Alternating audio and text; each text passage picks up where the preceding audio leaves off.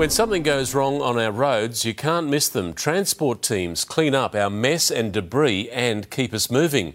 Tonight we can show you the intensive training our traffic patrols undertake to stay on top of their games. Overhyped vehicles, head-on crashes, flat tyres or tipped-over trucks.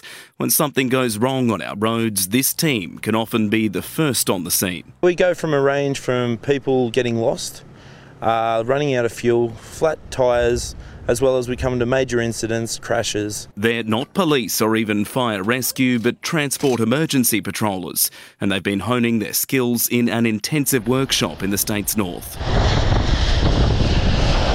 This week we've learned how to drive safer in wet conditions and dry conditions around all sorts of different tracks. A precious opportunity to feel the pressure of a real-life emergency situation and see how the teams react. It's really watching them work as a team to overcome and figure out how they're going to best come up with a solution. Transport teams can deal with as many as 600 separate incidents a day across New South Wales, responsible for not only cleaning up motorway messes, but for making sure that drivers don't spend hours trapped in traffic snarls. Traffic commanders are really the unsung heroes of the road network, and they operate all across the state doing these frontline duties. Andrew Denny, 7 News.